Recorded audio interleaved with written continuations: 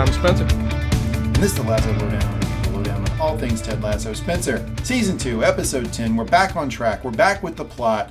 We're away from the sort of one-off episodes out into a world of its own. No more just Beard After Hours or Christmas episodes. That's right. We're back in the middle of the plot. We're back in the middle of the season. Season 2, Episode 10. No weddings and a funeral. Spencer, what did you think?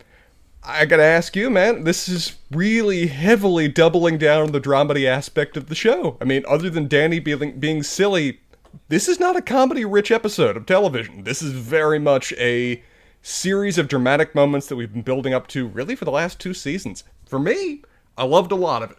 I'm curious to get your thoughts, though.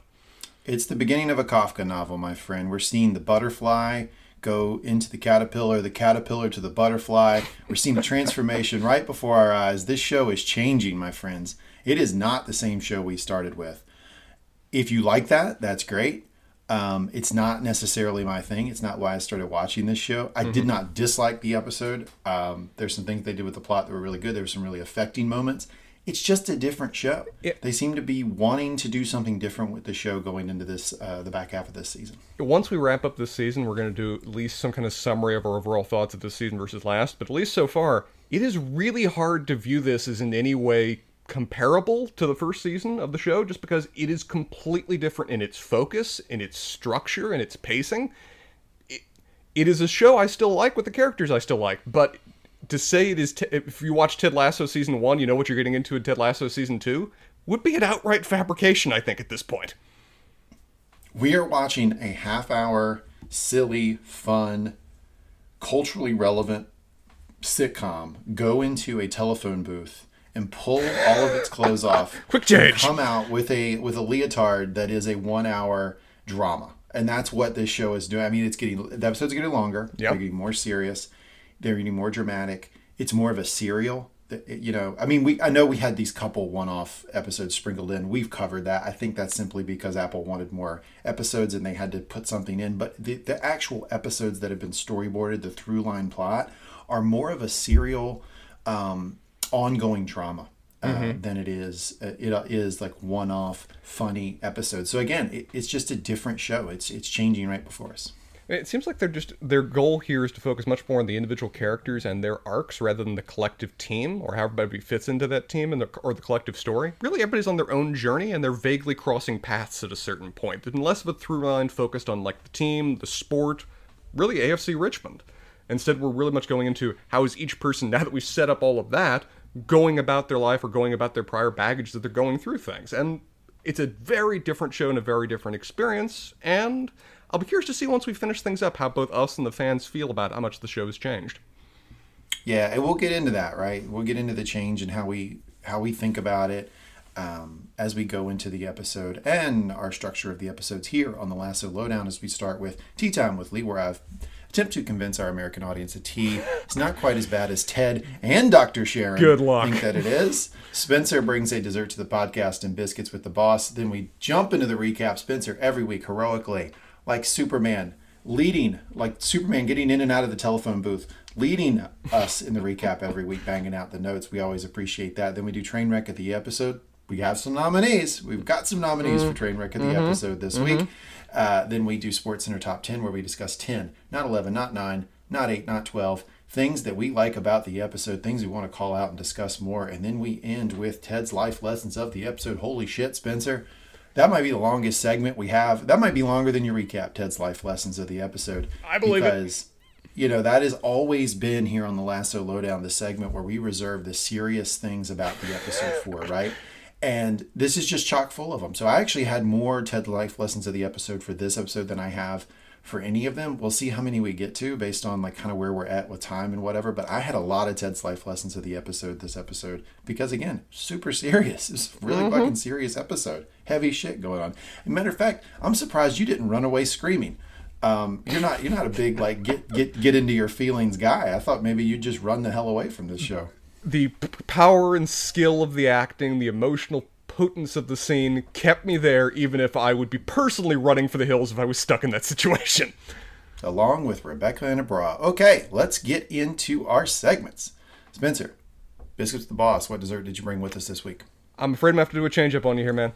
I'm going to have to surprise you, but Biscuits with the Boss is going on strike until Biscuits with the Boss returns on the show. I realized as I was buying my piece of key lime pie, which is lovely and I would love to eat it, that we haven't had a single moment of Biscuits with the Boss between Ted and Rebecca in, 7 episodes now of the show? They barely interacted. Something like that. So I'm afraid that as much as I would love to eat this piece of key lime pie, the segment is on strike until the two of them are reunited with a proper Biscuits with the Boss moment. I'll tell you what I appreciate about this move from you, which, by the way, folks, I had no idea I was going to do this. I like that you did the, I could say blah, blah, blah, blah, blah, blah, blah, but I'm not going to say that. Like, that's what you just did with the segment. I could eat this key lime pie proper lawyer move here in front of me that I went out and bought for the segment, but I'm not going to do that because we're not doing a segment. That's a strong move. Okay, well, there you go. Spencer on strike with Biscuits with the Boss. We'll have to reassess our segments based on the fact that the show, again, Kafka-esque, changing in front of us. No more Biscuits with the Boss. That used to be a fun segment. Every episode, they're getting rid of all the fun. Getting rid of the fun. But I'll tell you what they're not getting rid of is the constant tea hate. My God, every episode. Were you expecting it to come from Dr. Sharon so damn hard this episode? Jesus, man, it's like the one thing they won't get off of, which, it's funny, I guess, but man, it is a constant beating on tea. This week, I have brought with us tea. So this season, I have increasingly tried to link the tea that I choose with the episode and the type of episode that we have.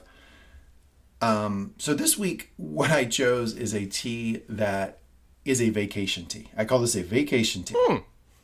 Because I think everybody associated with this episode needs a week. Everybody needs somewhere. They need to get out. They need to take a break.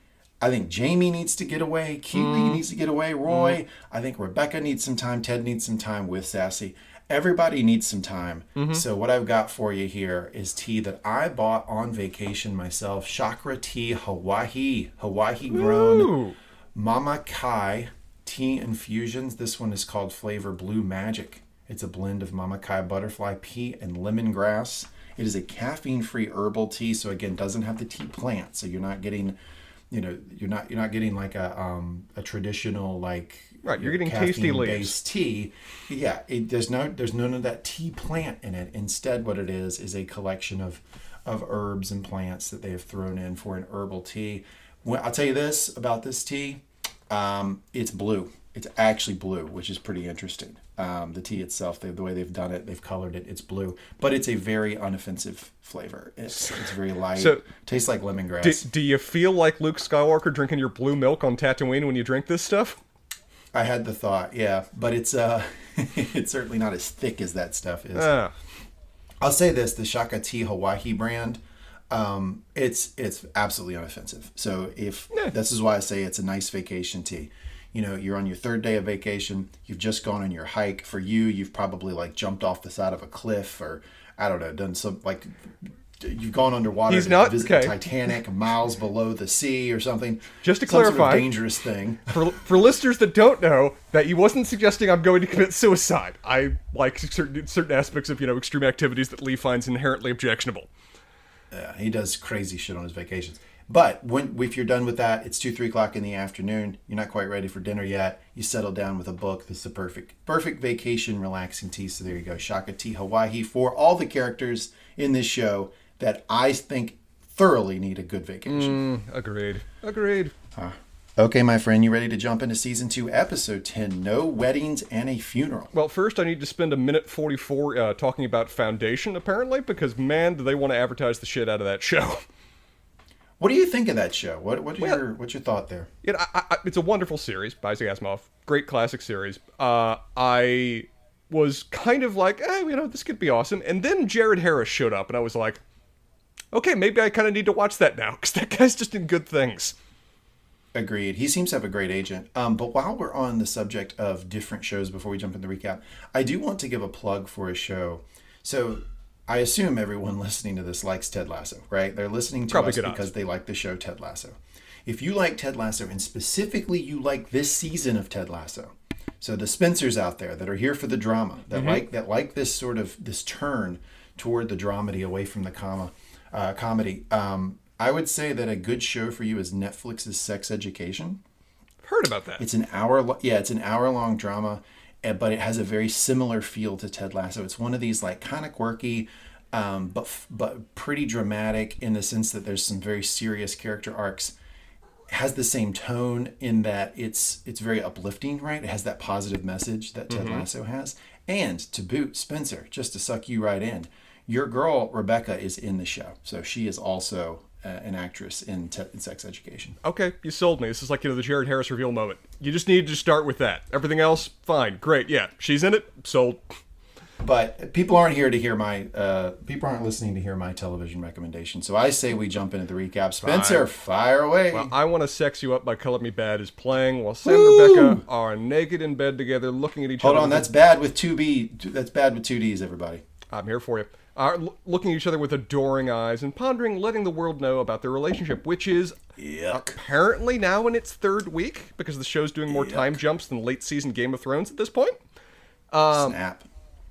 Rebecca claims to enjoy the secrecy, which seems obviously like she's lying, but it's making Sam go gray with the stress. They cut to the kitchen with Rebecca looking fine in a lingerie top. I figured that would be your favorite part of the episode. It was lovely. Only for them to be surprised by the, again, sudden arrival of Rebecca's mom, Deborah. Sam is formally introduced with his boxer briefs leaving little to the imagination. And as he... Like a clunky exposition. As he half crouches to hide his crotch, Rebecca asks what her father has done this time. For Deborah to reveal, he died.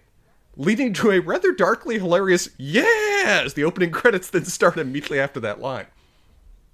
Yeah, pretty funny. I'll tell you something that I give you credit for. You called it. We did a little, I don't even know if it was on pod, but we were talking about what we thought the next episode was going to be. And I think you had done some cheating. I think you'd done some sleuthing in the stills for the next episode. Yes, and but you identified that her mother was in it. And obviously we had No Weddings and a Funeral as a title. So you thought that Rebecca's dad had died. That was a very good call on your part. I think that my prediction was No Weddings meant that Rebecca and Sam were going to break up. So I get a little credit too. So I shout out to both of us. Between us, we are just, Nostradamus here, predicting the plot going forward. And then we have the time for the cold opening. It's 1:44 for that super long ass intro advertisement that you referenced to 4:02. That's 2:17. So while the show is changing, while it's getting longer, while it's unexpected week by week, we are firmly right back into the normal time for a cold opening. 2:17 is about on par with what it's been the entire series. Well, we cut from there to the coach's room, and there is a quick shot over the shoulder, and they did this a little last episode too, but it's more clear this time, as to the new point total and table of where the team is. Oh, I didn't see that. What is it? It's almost unrealistically ridiculous how good they've been doing since we last checked. Their current point total is 82 points, which is 22 wins, 6 losses, and 16 ties. Do you know where we were last back during the Christmas episode when we last saw this? No, what was it? 4 wins, 4 losses, and 14 ties. Meaning they've gone 18-2-2 since then. Hell yeah. That is ridiculous. That is almost unrealistically ridiculous, that kind of streak that they went on in a major, professional sports league. It also means with 82 points... I'm not sure it's unrealistic, but it is on the high side, right? It is like a it's a Sportscenter worthy turn. Like it would get national attention. Well, it also means in the UK. They've got 2 games left in the season and they already have 82 points. 82 points, if we're basing this on the 2019-2020 season, means they don't even need to go to the playoffs. They've already qualified for promotion. The 2 last games don't matter if they're based on those totals. So shout out to you. I also want to point out, we've had some people in the reviews knock us for not having soccer knowledge. Spencer just drops a little soccer knowledge on you right there, so I just want to push back on that a little bit. It also, for me, strikes me as more than a little bit anticlimactic, and it reminds me of how much I kind of missed the soccer focus of Season 1, and, the games, and the progress, and the importance of winning and losing. It's just like, they just yada-yada off camera that they've already won promotion, essentially. I'm going to guess that they're going to change it so that they still have to go through the playoffs for some degree of dramatic tension. The fact they went on an 18-2-2 streak and we really didn't know it, again shows how much the focus of the show has shifted in Season 2. Absolutely. We started this podcast with the assumption that like 50% of it was going to have to be soccer talk. It's like none of it now. The show's completely changed. I don't even know if they'll jump back into it, but I do like that you had that screen grab, because at least now we know where we're going. Right, in the next couple episodes in season 3. Well, we've got 2 episodes and 2 games, and I'm guessing they're going to set up they have to go into the playoffs afterwards, but maybe not. We'll have to find out. In the coach's room, the coach and Keeley are debating the concepts of death and life thereafter, with Roy being, I guess I'll refer to his, concept as being the most grounded. Think grounded probably like literally in the earth. If you're dead, you're dead, and that's it. Got it. He's just in a drawer. Rebecca's dad's just in a drawer in the funeral home. Ted, hopes that having realized now that all people have good and bad and do good and bad things, that he hopes just wherever Paul is, that he's happy. Higgins, can I point out that Keeley is wearing a pretty fierce-looking 80s leotard with perm waves? She's got perm waves going, so she's got a whole 80s look. Keeley just kind of lives at a Paula Abdul moment, really. That's just kind of what her fashion sense is and remains. Big episode for Keeley. She's a big heavy hitter in this episode. Higgins' concept of heaven is that we are the pets and the pets are the masters, and he just wants to spend all eternity curled up next to the fire at Cindy Crawford's feet. Aww. Nate, these are very on point kind of moments we're getting here from everybody. Nate wants to be reincarnated as a tiger so that he can, quote, ravage the people that look at him wrong. Okay, I'm ready to debut this theory. Please. Last episode, I debuted a new turn for me, a little swerve for you. I now like Jane. Jane is my number 1 on the big board. She's my crush. Here's my new one. Nate's just a bad guy. This is what you're going to here? Yeah, in his heart, he's just a bad human. Like, that's my new theory on Nate. Like, when he's the most honest, he's just sort of a jerk. Yeah, I want to come back as a tiger so I can fucking kill people who look at me wrong. Wow. Yeah, we're seeing the transition. Unbelievable. We're seeing the transition from pitiable to now that he's found a place for himself where he can really reveal who he is. It's kind of a dick. Yeah, not everybody who's being picked on is a nice guy. Yeah, that's a good thing to realize and reveal. Beard offers Beard makes a reference to the 21 grams experiment by Duncan McDougall, which I'm guessing I'm going to jump on your turf here when it comes to the our Sportscenter top 10 later, but I just want to say it because it is a story I didn't know beforehand. This is an experiment from 1901. It was published in 1907 because even the dude was worried about actually revealing what he did. That for those playing the home game. Why? It was it was an experiment involving 6 people in a nursing home who were near terminal cases, and perhaps 15 dogs that he just straight up poisoned because he couldn't find sick dogs. Whoever figured that out clearly had to murder someone, weigh them. No, what did he say? Whoever figured that out clearly weighed someone, murdered them, weighed them again. You live, you die, you're done. Good night. At least with the dogs, yeah, that's just what he did. The 6 people, he's claiming he was just there for the moment of their death. We have no way of knowing for sure. He just killed the dogs? He straight up poisoned them. He wanted to find sick dogs originally, couldn't, and thought, oh, well, I've got 15 dogs, I'll just poison them.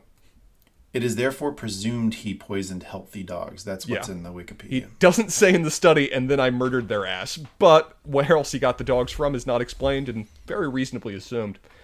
And with all of these creatures, he determined that one of the humans lost 3/4 of an ounce of weight following death. Now, McDougall himself was the first to acknowledge that he had a very limited sample size and had extreme difficulties with the measurements. He had to throw out almost all the other humans because he couldn't get the weighing done right. And that whatever this revealed, it had to be repeated multiple times to reach any valid conclusions. The scientific community added on the fact that this was exceptionally selective reporting, he had an incredibly small sample size, he had an inability to determine the exact moment of death, they failed to account for things like post-death sweating, which all humans go through, but dogs don't, hence why none of the dogs changed weight, even though the humans varied wildly. But because it's pondering the idea of a soul leaving the body, it has lingered all to hell in the popular consciousness sense. And of course, Beard in particular, it's on point that he would bring this up. It was probably difficult to do the weighing because, as our man Bronn said so eloquently in Game of Thrones, men shit themselves when they die. That too! Yeah! There's a lot of things that happen in terms of biological functions following death. It's part of the reason that people believed in, for a long term believed in vampires, is that they'd go into a crypt where the body was laid out and see that, oh my god, the hair is grown. It looks like the nails have grown. The body is swelling and there's moisture coming out of the mouth. It's like, Yeah, death does not stop the process of decay and biological functions. But he offers that. Roy, as you note, reiterates that it's a fucked up experiment, and when you live, you die, you're done.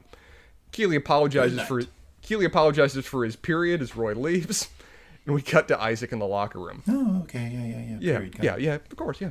Isaac is rallying the team that they all have to go to the funeral, and they all have to Shout out to my guy Isaac. He has a big episode. He does. Great episode from Isaac. It's a wonderful episode from Isaac, and I like how much they're focusing this season on. No, this man's the team captain, and he is wielding that power appropriately. And he emphasizes that we're wearing ties, we're wearing shirts, and no trainers. Not even Yeezys, Lee. Not even Yeezys.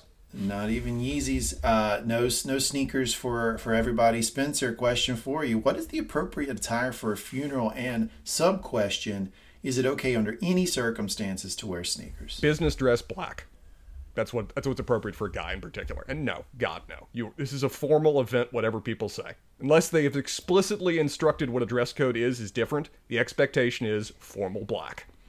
Okay, so I want to memorialize this here on the Lasso Lowdown. When I die at my funeral, it's okay to wear sneakers, but MSRP has to be over $100. That means you can't wear sneakers, Spencer, because you don't have any. I'm arriving in a business suit because I have nothing else. MSRP has to be over $100, and then you can wear your sneakers into my funeral. My dress shoes didn't cost $100. My dress shoes didn't cost $100. Well, I can't control that, but your sneakers are going to have, there's a threshold for your sneakers, going to have to be 100. Let's get some J's on your feet, Spencer. Let's get some Jordans. I am not staying up till midnight and into the wee morning to wait for shoes. I'm not doing it, and as Jamie reassures Colin, you don't need to do that for dress shoes either, because they're horrible shoes that no one wants to wear. Which... Gotta break them in, guys. There are actually really comfortable dress shoes out there. It's kind of an old myth that all dress shoes are basically just wooden, Dutch block shoes, but it's a popular trope, particularly for guys that don't wear them very often. Yeah, I mean, we can do this now. Like Danny just has never broken in a pair of dress shoes. Yeah, like that's obviously the problem here. Like, I mean, if Isaac crushing it as a captain, one of the things he might have been able to tweak here is, hey, Danny, you're going to go to the funeral. The funeral's tomorrow. You're going to wear these fucking shoes for 6 hours today. Then you're going to bandage up your blisters and you're going to feel a little bit better tomorrow. Or just someone loan him a pair of dress shoes that they own. Like ask Higgins, does he have an extra pair of dress shoes or something? I'm sure he's got like a damn closet full of them. Yeah. It's a great point. But Higgins probably a smooth size 8. He's a short guy. Fair point. We don't know. Possible, but yeah, depending on same foot size, hard to go with. They struggle with the idea of getting dress shoes. They clearly are not familiar with the concept, but they're determined this is the team plan. What about Yeezys? Not red Yeezys. What color? Sorry, man. Bright red. Bright red. We'll more on that in the Sportscenter Top 10. Rebecca now is in bed in her childhood room. Never Gonna Give You Up by Rick Astley is playing in the background. Never gonna let you down. Never gonna run around and desert you. Is it going to be all episode for you, Spencer? I'm hitting you all episode. Was not expecting that to be the theme song of this episode. Never was going to expect it. But by the end of the episode, yeah, it's actually a really appropriate theme song for the episode. Credit to it.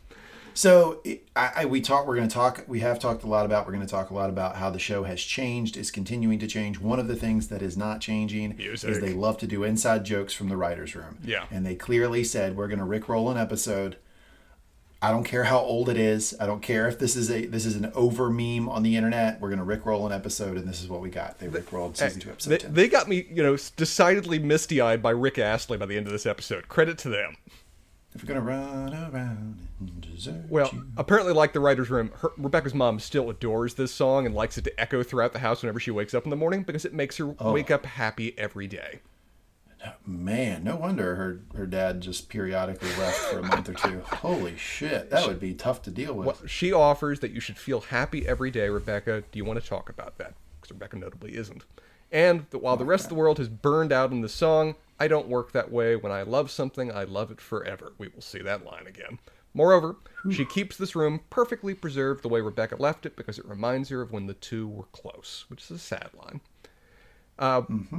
Rebecca's mom moves to leave, but Sassy has mounted the balcony with Nora taking her time behind her. Is that Sassy Smurfs music? Sassy enters the squared octagon. Well, Sassy, Flo, Florence, as we now know her full name, Apparently could do it drunk in seconds, but Nora takes more than a bit of a spill, but is unharmed, and they all share a nice laugh at that.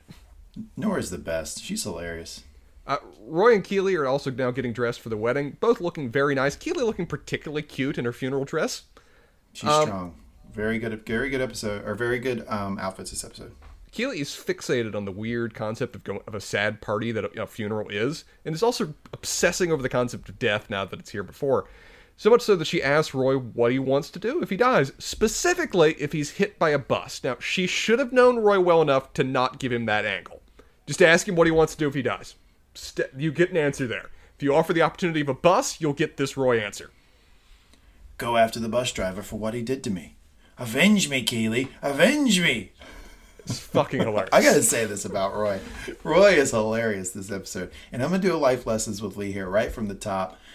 Keely says funerals are like a party for sad people, like where everybody knows they have to go and be sad. Doesn't have to. Here's my life lessons. You do not have to be sad at a funeral. No. You do not under any circumstances appear to be happy that the person had died. That is off the table. But if you are in a jolly mood, good mood, trying to uplift everybody's spirits, totally acceptable and actually a great role to play at funerals. Oh yeah, there's an obligation to be respectful and to read the room. You shouldn't necessarily disturb the tone and tenor of the room if everyone's having their particular moment. But there's no reason that funerals actually have to be sad. They can actually be a very joyous or coming together kind of moment. They can be a proper Irish wake. There's any ways that you can play out a funeral. There's no obligation for it to be a just everyone has come here to sob kind of moment. And I can tell you, I covered on this podcast about maybe 6-7 episodes ago. I recently lost somebody close in my family, and of course we had a funeral, and I was in the immediate family, so I was in the back and doing the whole thing. And I can tell you that as an immediate family member going through a loss at a funeral, I really enjoy the sassy Smurfs of the world. Like that's really helpful for the immediate family. Most people, at least I can speak for me, but I've seen it in other people as well.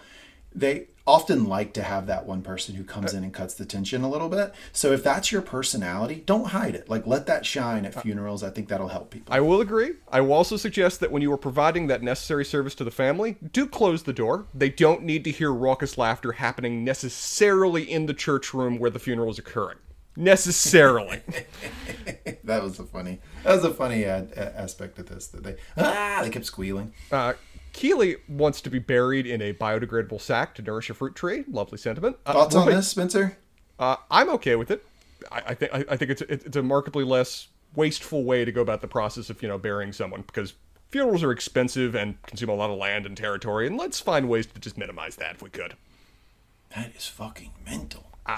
Roy is not on board with this. He finds the idea of eating the fruit from her death tree rather disgusting, though is okay with the idea of eating kebabs with hair in it, so long as he knows where the hair came from. This coming from a guy who wants to ruin a bus driver's life just because he killed you swerving to avoid a child. I didn't know about the fucking child. I like that Keely is so angry she's changing the story in retrospect just because she wants to be angry at him right now. Here's another reason why Jane has vaulted to the number 1 on my list, and Keely is now number 2. I couldn't have a relationship with Keely because she's too cute when she fights. You couldn't take her seriously? I wouldn't be able to stand it. We couldn't have a fight where I took her seriously. I would just be giggling the whole time. She's too cute when she fights. Well, she is pissed and now getting in storms away for the conversation, with Roy now being actually left sad going to the funeral. Ted, meanwhile, is proving his earlier statement from earlier in the season that all the time a man needs to get dressed is to the length of Easy Lover by Philip Bailey and Phil Collins. I love that. Connect the jokes, folks. Oh, man, this show is so good at that. They will do callbacks, fucking deep callbacks. Oh, and if you ever want an insight to what I do when I'm alone, this. Yeah, but I don't think people are watching. I just totally dance to music when I'm getting dressed in the morning. It's awesome. You throw on some 80s music, some little Phil Collins, and just let it rip? Absolutely, sir. I get in the air tonight. I'm with it. All the songs. It's wonderful. I throw on a little Biggie myself, but same sentiment. We have, as he's dancing to this, rocking out. There's a bit giving the stinky face. Yeah, we get a bit of a pan up camera, which passed by Nate's gift to Ted, which wasn't a good, honest moment by Nate. Maybe. Passed a picture of Ted's son, and as we pan past that to get back up to Ted, who's now experienced this several times before, begins to have a honest-to-goodness serious panic attack. Uh-oh. Oh, Ted. We get flashes to the army man that his son gave him. We get images of him assembling blocks with his son, building that London bus. And then we get a single out-of-context shot of a dart thrown and hitting a bullseye. Maybe that was the same shot from when he was showing up Rupert. I can't be sure, particularly given his own prior history with his dad and darts. Yeah, I think that's the call, right? Is that he's remembering his dad, and he made a point in that scene with Rupert of telling Rebecca that he played darts with his dad every Sunday after church. This episode is a 46-minute extension of that particular scene last season, and I loved that scene last season, so there's a lot for me to like this episode. Yep. Panic attacks occurring. Flash cut to the church and the funeral. Rebecca and her mom are doing that kind of greeting people arriving at the funeral thing, which I've never particularly liked, and I always feel bad for the family when they feel like they have to do that. I tell you, I've been to funerals where I'm the immediate family member multiple times, unfortunately, and we've done both. We've done where we did the receiving line and we did without, and I will tell you, without, a lot better. It is stressful doing that receiving line because you get an awful lot of situations exactly like is portrayed here, where one of the family members turns to you and says, "Who is that person?" And you say, "I have no idea," because that shit happens a lot. You do exactly what Rebecca and Deborah did. You offer platitudes, you don't commit to anything in particular, and you get moving down the line. You know, Paul really cared. Paul would be so happy you're here. Thank you so much. Anyway, well, of course we're here. Yeah. Wake at 4:30. Unfortunately, Rupert, Bex, and Baby are also arriving at the funeral. Deborah and Rupert are perfectly polite with each other, but Rebecca can't even pretend to be, stating, "I didn't think you were coming." Rebecca, Paul was family. No, I mean, you weren't invited. Still not going to stop Rupert. Rupert bringing his baby to the funeral is a hell of an asshole power move, particularly when they clearly have a nanny right there behind them in every shot where the baby appears. The nanny's right there. So they let you behind the curtain about why Deborah treats Rupert the way that she does, but I picked it up before she actually does that later in the episode. I picked it up right here because there was such a contrast to how her and Rebecca were dealing with Rupert. Rebecca tightened up, really showed her emotion, and Deborah was just like, "Oh, lovely to see you." Nice. And it was so vapid that I thought, man, she's handling this a lot better than Rebecca is. And of course, we get more. They talk about that more later in the episode. I love how much better Rebecca handles it the second time, where she takes a page from her mother's book when she's, wishing Rupert well as he's leaving the funeral. She's learned how this actually should go and how this should work. Don't give him. Really love that aspect of the episode. Absolutely. Yeah. The relationship between Rebecca and her mom and Ted talking to Dr. Sharon are the absolute best parts of this episode. They're wonderful, and we'll see them play out here. Sure. Now, in terms of why he chose to bring the baby to the funeral, it either is an intentional dick move to rub it in Rebecca's face, my preferred theory, or he's just so self-absorbed he doesn't realize what effect it would have upon her. Given his little grin and shifty eyes after Rebecca walks away in a flummox, I think going with option one here personally seems wise. Unless you're close family, and unless you don't have a choice, do not bring your kids to funerals. No. Particularly when you've got a nanny right fucking there. Deborah. The nanny right there. But Rupert's wife, obviously much better with the baby. She did eat the placenta raw, so, she's got that going for her. Apparently it's established a horrendous magical connection between the two. I have no comment about this sort of behavior. No? None at all? You're not getting involved in the whole pregnant woman thing the way I made a mistake on last episode? Absolutely not. Period at the end of the You are so much smarter than I am. How about Deborah fat-shaming the baby? You have any comment on fat-shaming babies? 10 out of 10. Loved it. Yeah, okay. I always enjoy when somebody it just says mean shit about a baby. It's just so out of place. It's always hilarious. And we get it later with Keely too. Very funny. I've had several friends and family members where they'll do the nice little platitudes and they meet somebody's baby. They'll say, "Oh, it's so adorable. It looks just like you. Oh, it's got your eyes." And the moment they walk away, it's like, that is the ugliest fucking babe I've ever seen. God, that baby has a big forehead. That shit just always just slays me. Higgins, luckily, and the team arrive on their bus, saving Rebecca from this moment, and all of them get out in their assorted suits, several of them very delightfully unique, and no trainers to be seen anywhere. So one thing I want to point out about this is that when Isaac said we're all going to the funeral, I was watching an episode with my wife, turned to my wife, I was like, that's unnecessary. Like, you don't need I thought it was just sort of overkill. But when they got out and I saw Rebecca's face, the show taught me a lesson there, which is, like, I think if you have like a coworker die or something, like it is okay to go in force. to the funeral of the coworker or the coworker's immediate family because your work is such a big part of your life. It didn't really hit me until the show did teach me a lesson there that I think I'm gonna take with me, is that if I have somebody that I work with whose close family member dies, I think it's a good idea to show up, because you do go to work 8 hours a day. For you, 16, but like for most people, 8 hours a day is a big part of your life. It's nice to show up in force there. So yeah, thank you, show. Taught me a lesson. Well, as you said, it is so clearly meaningful to Rebecca, the fact that they're all there and they're all dressed and they're all not wearing trainers. It's a powerful statement. It clearly means the world to her in this moment. Not only just because it's just saved her from Rupert too and gave her a much happier thought to continue through this funeral with. Danny hobbles out, his feet already killing him. That's the main thing we're going to see of this episode, is his suffering from not stretching out his shoes before he wore them. Yeah. And I will let you, I'm going to stop interrupting you, but one thing on this, you did mention that one might be the only ongoing joke of the episode. It's otherwise a very serious episode, but the one like sort of breath of comedy they give us is Danny with the shoes.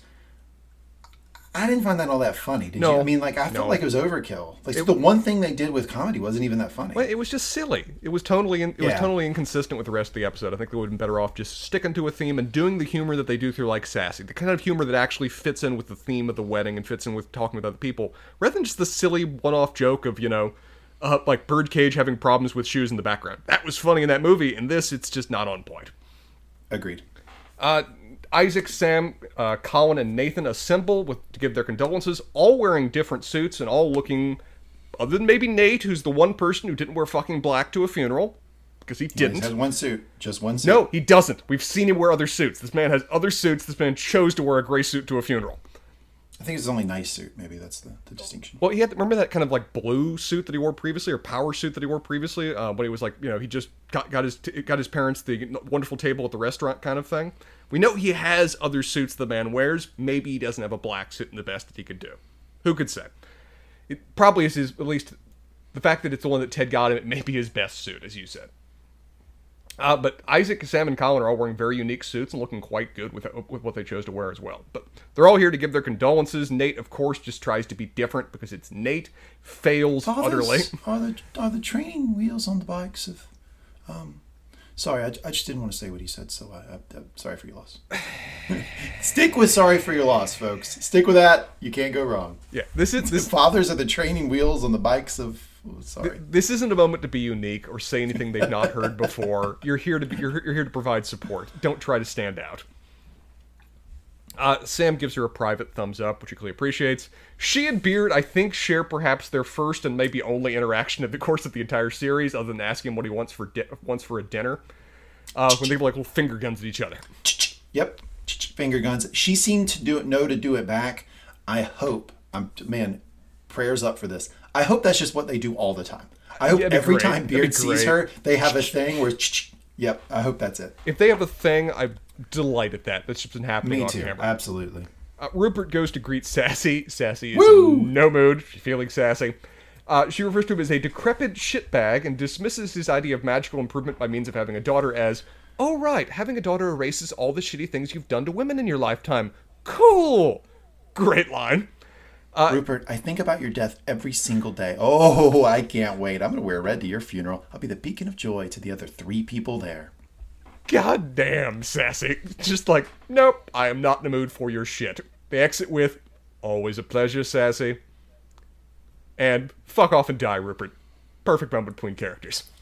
I'm going to steal one of my life lessons, just drop it here. We all need friends like Sassy. We do. Because I'll tell you, I've had some bad breakups in my life, and my friends always took the tact of being very civil to my ex, and I always wanted one friend to be fucking just sassy, straight up asshole. Yeah, I always wanted that. Like, is Sassy being reasonable here? Absolutely not. But I'm just gonna say, just practically speaking, most people want that one friend who, when like your ex screwed you over, to see that ex and go, "Hey, man, you look like shit." Anyway.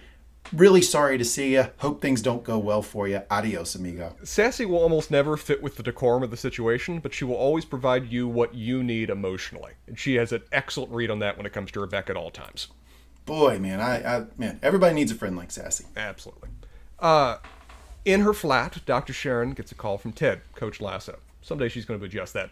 And starts talking him through breathing exercises as she realizes he's suffering from a panic attack. And just professional she is, immediately heads out on her bike to him. Fast as she can. PSA, this is the 4-7-8 breathing if you don't know what that is. I did not.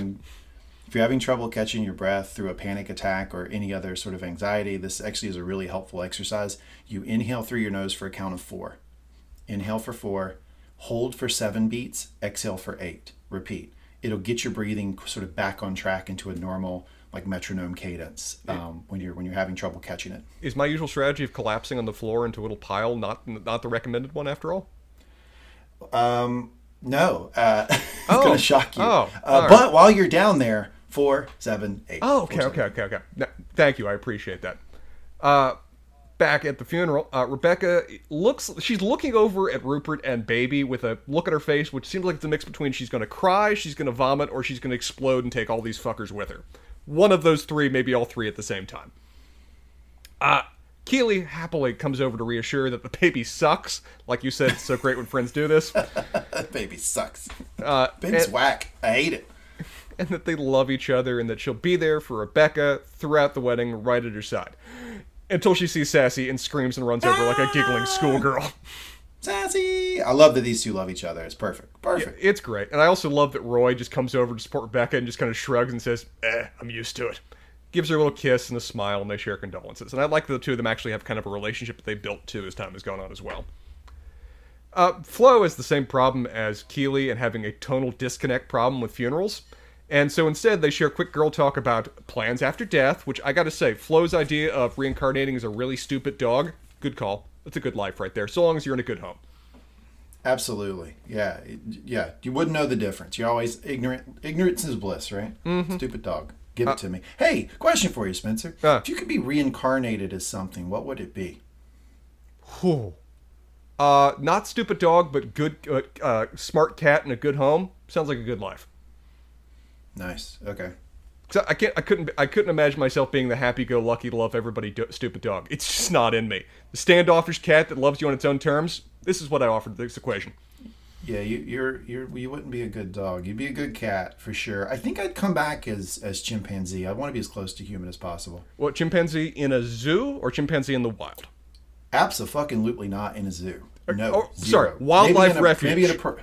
Maybe in a primate rescue center, sure. Yeah, that'd be nice. But probably in the wild is what I'd prefer. But yeah, I'd like to come back. You know, I was thinking about bird for this answer, but birds have to do a lot of fucking work. They have to literally fly states over. They have a road trip every year they have to do. Like no exceptions or they die. So I don't think I want to come back as a bird. Hey, honestly, something that might be lovely, New Game Plus might be good too. Same life, just with prior knowledge. That could have some perks as well. For sure. Yeah. Absolutely. I'm picking chimpanzee here. They discuss also the idea of her and I'll just say her and Ted in a tree doing what they choose to do. Cassie and Ted sitting in a tree. F-U-C-K-I-N-G. I used to do that one as a kid, the F-U-C-K-I-N-G. That was always funny. They're very much descending to about age 12 in terms of maturity and loving that they're doing it. Also, Rebecca's new potential new man gossip, which they're eating up. Jamie arrives, looking nice in his suit, as commented by Keely, and the two of them share a bit of a brief moment. There's a lot of little brief moments between the two this episode. And that's when I knew. This is the moment. When Keely snapped her head around and saw Jamie and they shared that look, I said, oh, fuck, they're going somewhere else. I don't like where they're going with this. It's schmuck bait. Yep. I see it as schmuck bait. They're just messing with the audience. They're not actually intentionally, not really intending to do this. They just want to create the idea of a romantic love triangle. I don't think they're actually going to go in that direction. They're doing it. Let's put that big lawyer bucks on the line right now, Spencer. Me and you, happening. They're doing it. Now, as said, Jamie comes over. Keely compliments on his suit, and then Nate and Jan Maas also walk up. Keely compliments Nate on his suit, recognizing as the one that Ted bought him. Jan Maas offers that, that basically just acts the dick as he always does, calling that infantilizing that another man bought him his clothes, which... It's not infantilizing. I love that everyone's just kind of sick and over with Jan Maas and his bluntness. It's just like, dude, fuck off. Shut up. Jamie's was the funniest to me. That actor delivered that line well, where he just like, fuck's sake. Yeah. Exactly what you said. I'm just over this. Jesus. Yeah. At first, we all found it funny and supported him, but just like, no, you're just an asshole now. We no longer can buy this that you just have no censor on yourself. Nate reassures the group that no. My mom actually gifted me most of my clothing, which is a way out of that conversation. That's infantilizing. Yeah. A man can buy another man clothes. That's infantilizing. And a mom can buy clothes. Your entire wardrobe at his age? Yeah. Roy walks over eating an apple, claiming it's from a dead person tree because this is hilarious. All-timer of a joke here for Roy. It's great. This shit is so funny. Like this is the hardest I've laughed in an episode for about 3. I know this is not a funny episode. This is a really funny moment. Keely, you have an apple. Roy, yeah. Got it from a tree outside. Tastes like dead people. It's great. It's hilarious. I would have loved him at this wedding. Keely, on the other hand, is not amused. Which is weird to a certain degree, because she's having a blast being silly with everybody else, but with Roy, she wants him to be the serious lodestone she can return to. I'm telling you. They're laying the groundwork. Shut up. Keely didn't like him. No. Keely didn't like him being around. She was sick of him. She needed her alone time. Now she's not liking his little jokes. Now she's noticing Jamie looks good. I'm telling you, they're doing it. No, it's schmuck bait. They're just messing with your head. Let it go. Mm-hmm. While they're having this moment with Roy just suggesting cheer up, it's a funeral, Danny continues to suffer in his dress shoes. As said, I'm already kind of done with this joke, but Jamie offers a really funny line that dress shoes aren't made for people like them. They're made for sheep and muggles and twats. Muggles here, obviously a reference to Harry Potter, the series where good triumphs over evil with half a book to go, and the last half of the book is a random musical. Oh, and Ron's mom kills Draco. I'm down with either of these things if they actually happen. I don't know, though. Shut up with this segment you keep doing now. There's a funny moment. Danny plans to condemn the shoes literally to hell, which is funny, and dismisses the idea that even Jesus' name could be invoked in this conversation. Back at Ted's place, Dr. Sharon arrives and is buzzed up to find that the place is in quite a wreck, like unusually so. Ted's are usually pretty clean.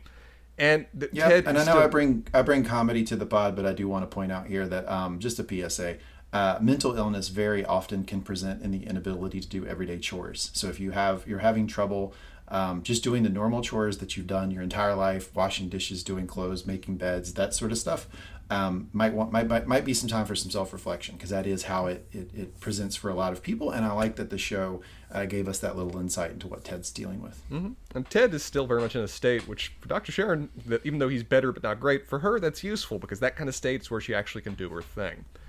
Mm-hmm. Ted offers her some tea, to which she reveals she hates it, claiming that it tastes like a wet paper bag. There's a beat, Dr. Sharon. And one of the more darkly funny moments of the episode is Ted saying, after hearing this, I'll tell you everything. That's so funny. This is what he needed to hear. He needed this common point between the two of them. And because this is why I like the show, Dr. Sharon says, can I sit down? And Ted, through his pain, says, I wish a doctor would. Funny as shit. Beard is now also in the very Anglican church, FaceTiming with Jane, wishing that she was there. She apparently loves funerals. Jane, my girl, looking fly. She apparently loves funerals and open caskets, which Beard says he does too. Man, these two are a match made in weird. I don't get it. They're weird people. They got problems. They do seem to oddly work for each other. It's strange. But don't like 90% of people secretly want an open casket? No. Like, aren't they speaking not for one of most those people? People? I am not most one of those people. I think, want an open casket because they're curious. No. Don't need it. No member of I have standing orders from my family saying none of them want an open casket. My family views that as just weird, macabre Egyptian shit. I don't know. I think that's why they do it. I think that's why, like, the Irish wake is put the guy on the bar. Like, I think a lot of people have that. I think they're speaking for a lot of people's subconscious. Well, it's very much a moment of saying goodbye. It's literally an opportunity to say goodbye to the person, effectively embodied right there. I just don't need that. I don't need that as the last visual. Thank you very much. Yeah, we differ there. I like the open casket. If the person didn't die a horrific death, if it's a normal thing, then an open casket, I like it. It helps me say goodbye. Very much so. Beard determines that he's actually gonna let Jane attend by means of FaceTime, which I thought was gonna work out horribly, but actually works out lovely for the two. So fine, yeah. Rebecca and Keely continue their girl talk very loudly, with much laughing over in a side room. directly off the church. This is a little storage room that connects directly to the main foyer of the church. Flo, discussing how wonderful confession is, which, it can be. When Flo arrives... I made a priest bluff and barf at the same time. Blush and barf at the same time. Blush and barf at the same time. Flo arrives to politely tell them to shut up, but, it's Flo, so she brought wine that she mugged from a choir boy and leaves the door open and helps raise the volume even more. Why does a choir boy have wine? Good question. Dangerous question. They start pushing Rebecca to admit who she is secretly shagging, noting that even though this is the day of her father's funeral, she's still glowing like a girl that just got properly plowed. I love how the British express things. When she said that, did you notice there was a cutaway to Sassy, like very obviously laughing? Yeah. I felt like that might have been a real laugh from the actress. They did not need to fake that at all. That was just funny. Deborah and Nora then arrive to contain another message from the vicar to please shut the hell up. With Nora dressed like she's more, set up to be a background character in The Matrix than necessarily attend a funeral, but she still looks great. Whatever. Yeah, Nora doesn't lean into the feminine wardrobe, which I appreciate about her. I also appreciate this line from Nora. The vicar looked like he wanted to swear. Is everything all right? They immediately transition to basically playing 20 questions. Which is quickly interrupted by Keely just guessing that it's Sam in a heartbeat because she has that insider knowledge. Is he tall? Yes. Is it Sam? Is it Sam? How the fuck did you know that? They all squee and celebrate, and no one seems at all worried about any of the concerns we've raised, so whatever. I guess the world of Ted Lasso thinks this is awesome.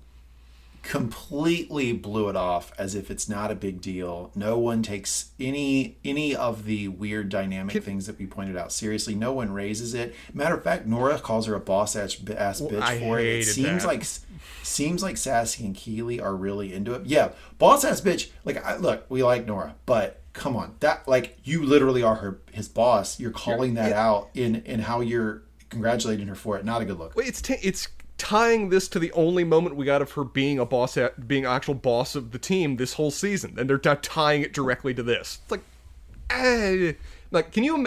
This may be a bit of a girl talk thing and just celebrating and squeeing for her and being happy for her, but can you imagine if it was you revealing that you're dating like a 21-year-old employee of yours to four of us, four of the main guys? Yeah, and then you all go, hey, you're such a great manager.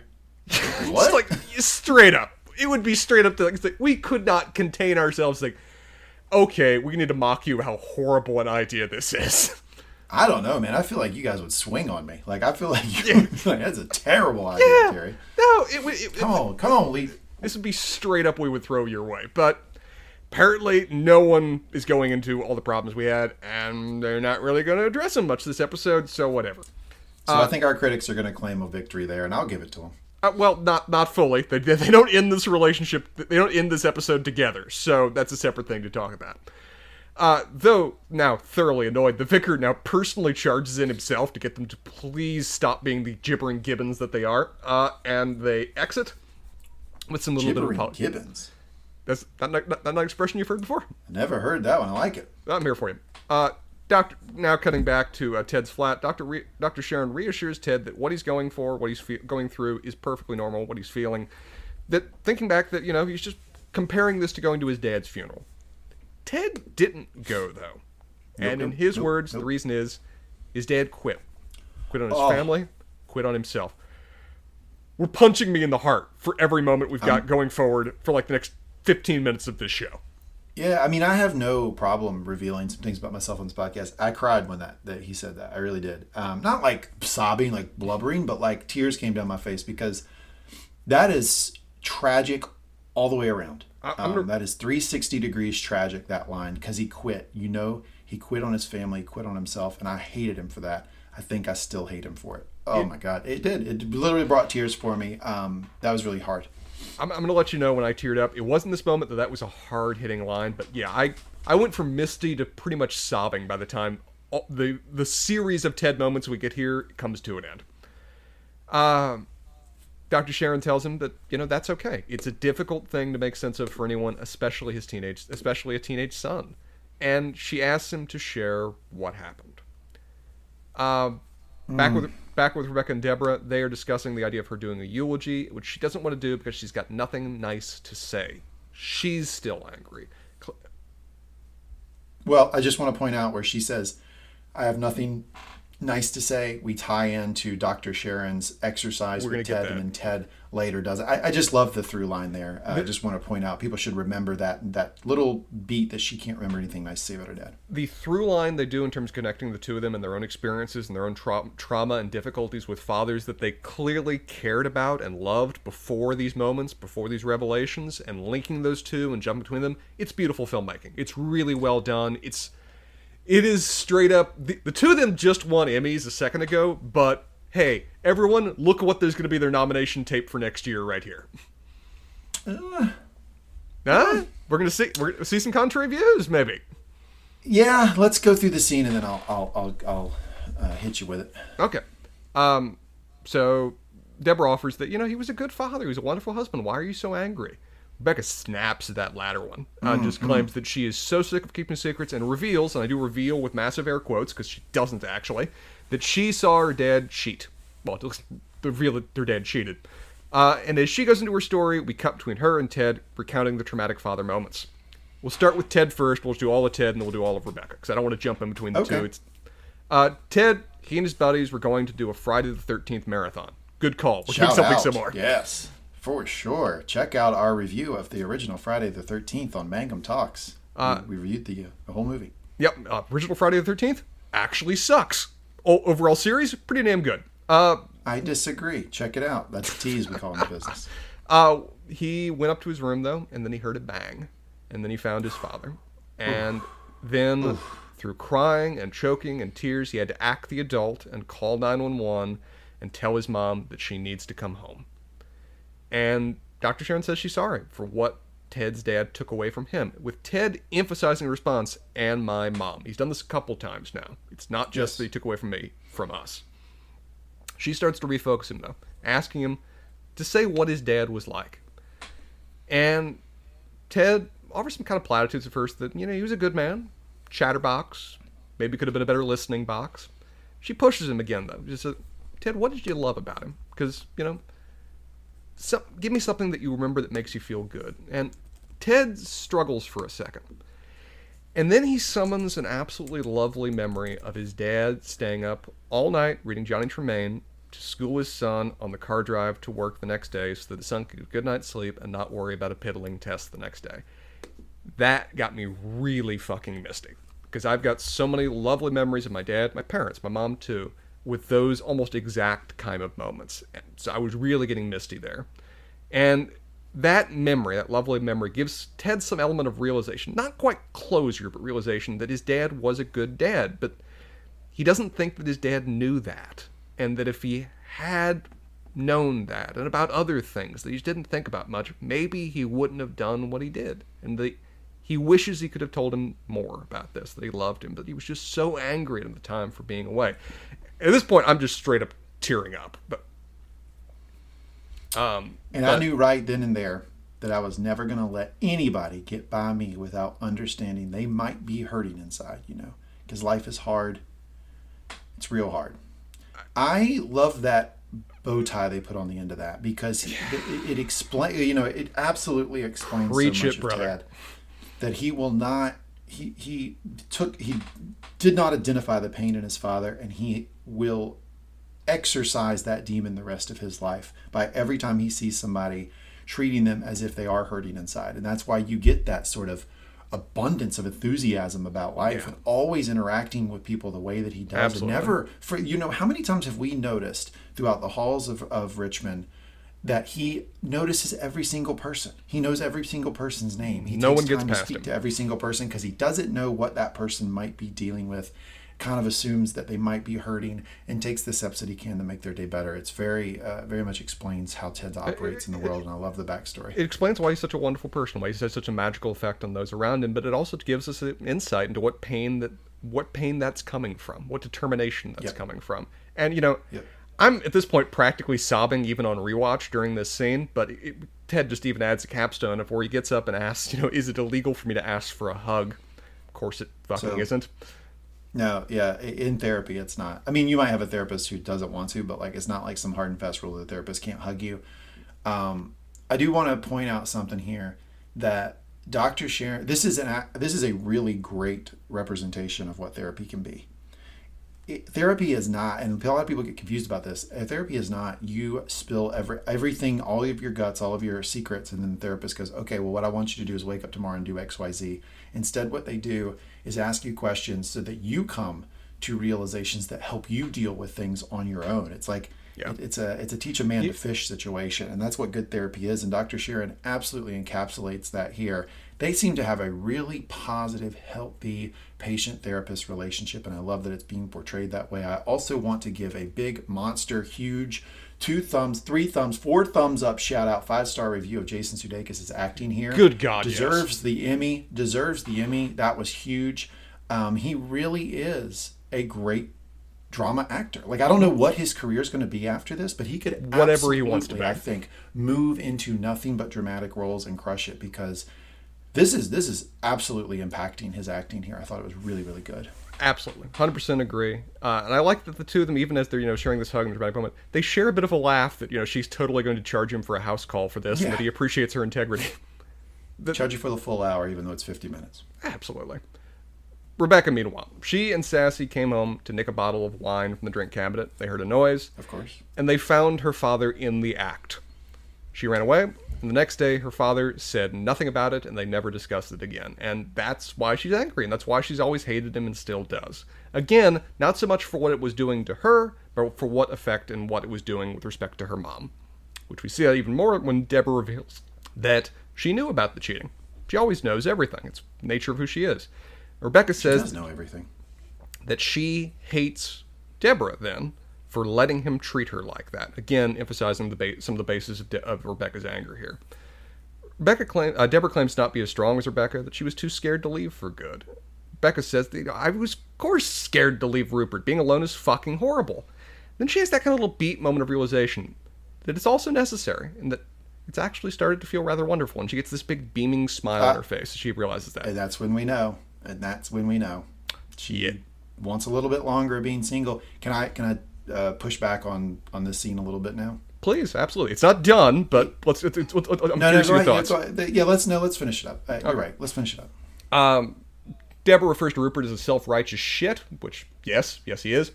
And Rebecca asks then, why are you always so nice to him? To which Deborah explains in a way that neither you nor I needed any explanation, but Rebecca apparently really needs, that, well, the best way to deal with people like that is to make sure they can't get to you. And, Preach, sister. And when all is said and done, what's more important? Being loving or being right? Which, that's also a hell of a statement right there, too. Fuck yeah. That is it. Man, mom teaching daughter lesson. Shout out. Yeah, mom is very much serving in the role of a Dr. Sharon kind of here, and she's really doing a wonderful job of it in a lot of ways, and I like that Rebecca takes a lot of it to heart by the time this episode is done. And then she continues that she compliments Rebecca for leaving and determining that she deserved better. But for her, for Deborah, she's got a lot of baggage. She knows it. But when she loves something, she loves it forever. And even though her father treated her like that, it's okay.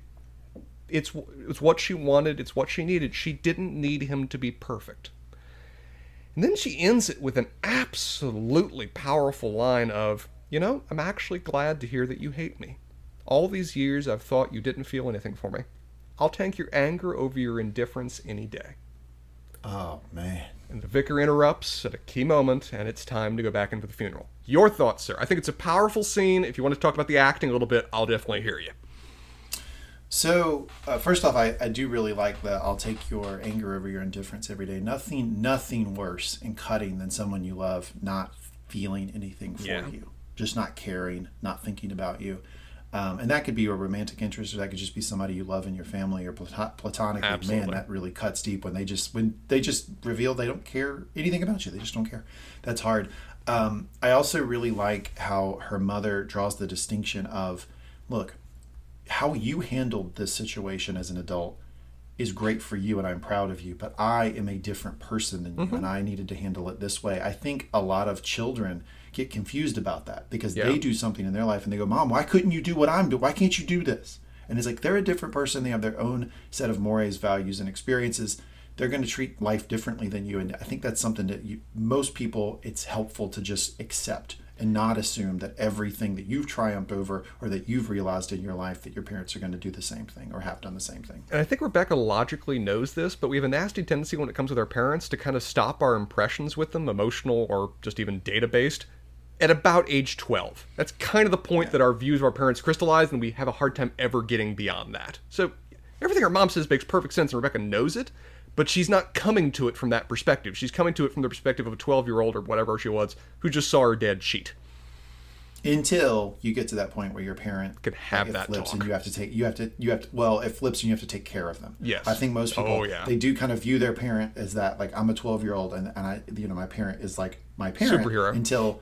Until they're in a wheelchair, right? You have to take care of them. But here's my issue with the scene that I kept alluding to. Please. I have kind of a problem with them putting on par and comparing through the thing, Ted's dad's suicide and Rebecca seeing her dad cheat. Here's what I want to say about this, is that when a parent cheats, they're cheating on the other parent. They're not cheating on the child. Like, too often children view a parent cheating as you're cheating on our family. And that is really, really painful and destructive and poisonous for someone to think that way, because it's just not true. Put yourself in that position as an adult. When you cheat on someone, you're cheating on your spouse. You're not cheating because you don't like your child. Like that doesn't at all make sense if you think about it from the perspective of the adult. But most children view it through that lens of you're betraying our family. So I understand. It's absolutely a valid emotional response to be upset when your parent cheats, but I think it's something that needs to be blunted a little bit, needs to be talked about, and you need to step down from that pedestal of, hey, you have harmed me in this action as a child as opposed to my mom or my dad. I just don't think these two things are on a level. I think what Ted went through is so far and above more traumatic and painful. I don't like that they drew a parallel to the two of them. I wish they would have let those two conversations exist separately as opposed to flipping back and forth between them, because I would want them to emphasize just how different and powerful and impacting what happened to Ted was. I don't like they conflated it with a parent cheating. I will agree that it can have that connotation just based on how they were necessarily filming it, of the two jumping back and forth between them, of them happening at the same time, of them playing out in that particular way. I think their intent was more to say about, for the characters, it's this kind of moment of realization about the problems they've had and how they've influenced their lives and where they can go from there for that, which they're both going through and having in different ways with different degrees of, level to them, certainly. But it is still a similar moment for the characters, and it shows how much these two are very much joined at the hip and mirrored in terms of importance throughout the show, of where their journeys are kind of what keep the show together wherever else we may foray and go. I can agree with that, and that's why I would want them to... I like that the scenes are close. Yes. But jumping back and forth between them, fair. It draws too tight of a parallel for me. And I want to say that for me, Ted talking about hearing his father commit suicide, seeing it, having to play the adult, having to call his mom, is probably the most painful thing I've seen on a screen in a long time. It was incredible. I wish they would have let that exist on its own. Holy shit, that was serious. Of the two, I love both scenes, and I love particularly how Deborah, what she says and how she works and tells Rebecca these things. It's wonderful stuff you're getting from her. But in terms of just power of the scenes and wonderful acting, Ted's stealing the show 100%. Or Jason Sudeikis is stealing the show 100%. That's so wonderfully done. One of the best scenes of the show. I know, and I wish Deborah would have had the same conversation over Toad in the Hole with Kendall Roy in the morning when he said he had something to talk to her about. Shout out Succession. If you want to hear our Succession coverage, you can go to our podcast Line of Succession. The podcast feed is live, called Line of Succession. It's another podcast by Mangum Talks. You can check out our season 1 and 2 coverage, which is up on Line of Succession now, and we will be here with you for season 3. That's a plug. Marketing professional right here. The funeral goes on. Prayers are read, hymns are sung, Beard's FaceTiming the whole thing, and I love that Jane is actually singing along to Amazing Grace. That was great. That was kind of cute. Jane's the best. The vicar offers a few remarks about Paul and his love of attending church to watch the Richmond game on his phone. That's pretty funny. I mean, that's preacher funny, but it's funny. It's preacher funny, and it's the moments you like of where they are that kind of personal touch. Whereas the preacher said, usually I got to fake this, that I had any personal connection there. But let me actually tell you something that's personal that we all can share a bit of a laugh at. He grounds it back in, his love of the team was also his dedication to his family, which we can debate whether that's true or not, but it's the proper platitude you want to hear at a wedding, and it's a good transition for Rebecca then to come up. Preacher does a pretty good job about this. Or Vicar does a good job about this. It's Rebecca's time for her eulogy, and she gets up there, deer in the headlights, nothing prepared, and she struggles for words. Just in time for Ted to arrive. Her rock. He's returned. He sits in the back. They acknowledge each other. There's a smile that comes on her face. She's still at a loss of what to say, but she starts to find an idea of where she starts to sing Never Gonna Give You Up. And no strangers to love. You could write this off as the writers rickrolling the audience. You could, but it isn't. Because if you actually look at the lines and look how it fits in for the characters, it's really the kind of perfect thing for her to do. The lyrics are on point. The song is meaningful to her mom and her family. It's a touching moment and a gesture that the crowd is at a loss of how to expect, and so she starts to falter. But Ted, of course Ted, he picks up the tune. He picks up the tune. Well, she falters at never gonna run around and desert you, never gonna make you cry, never gonna say goodbye. And she couldn't say it, and then he picks it up, never gonna say goodbye, never gonna tell a lie and hurt you. And he picks it up. It's off tune, all the shit, but who cares? Keeley starts to follow, and then the entire crowd joins in. Shout out to Sam. He picks it up too. He does. Yep. Everyone joins in. They're all singing it in delightful tone for a funeral. I'm getting teary-eyed to fucking Rick Astley. They did it. That is how they rickrolled you. Yes, that's how they did it. They put the fucking thing in, and they made you take. They made it Rick work. Serious. They made it work. Amazing. It was beautifully that is real strong work by the writers. After Absolutely. 20 years of being rickrolled, they made it meaningful. I didn't think that was possible. Yep. Credit to them. Made you cry to Rick Astley. They even do a call and response to it. Everyone's smiling. Everyone's having a great moment. This is the perfect kind of funeral experience that everyone needs to have. Rebecca sincerely thanks the whole room. The organ player picks up the tune as everybody leaves. Man, what perfect pitch that person must. You know they didn't have the sheet music there. They just picked it up. Let's go. Playing by ear.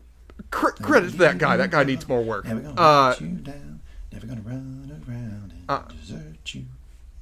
Having reached a better state both emotionally and greater understanding from her mom, Rebecca is now able to do the exit glad hand with the exact kind of meaningless platitudes that you actually need to offer to Rupert.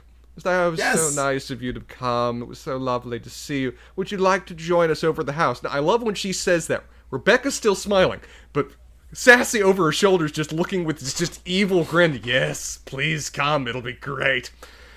Yes. I love this scene. I can't. Yeah. Go ahead and finish it, but I loved it. Absolutely gret. Rupert realizes that this is a wonderful way to get murdered if he actually takes up that offer, and it's also just a horrible idea. So he says, no, actually, it's time for nap time. For you and the baby, boom! Sassy on point. Everyone shares a polite little laugh at that one. Got him! No, actually, apparently, Bex actually sleeps in the crib with the baby, because that's the only way they'll sleep. Yeah. Oh, that's a thing. Yeah, okay. Okay, yeah, nice. Okay. And so Rupert moves to leave. But he's not done. Rupert's never done. He comes back and says that, oh, no, I talked with Bex, and we want to give you back the Richmond shares as a funeral present of sorts, because, who has time to watch footy anymore? And they treat that as weird. Don't have enough to really work on there until Rupert then walks over to Nate.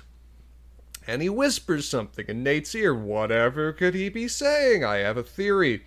And Rebecca looks What's your theory? Very concerned. Let's do it now. Rupert's working to avoid a conflict of interest because he's buying another team. That he's selling off his shares because that's verboten for you to be able to own, I think, ownership in multiple teams at the same time. I think that's true across almost any sports league.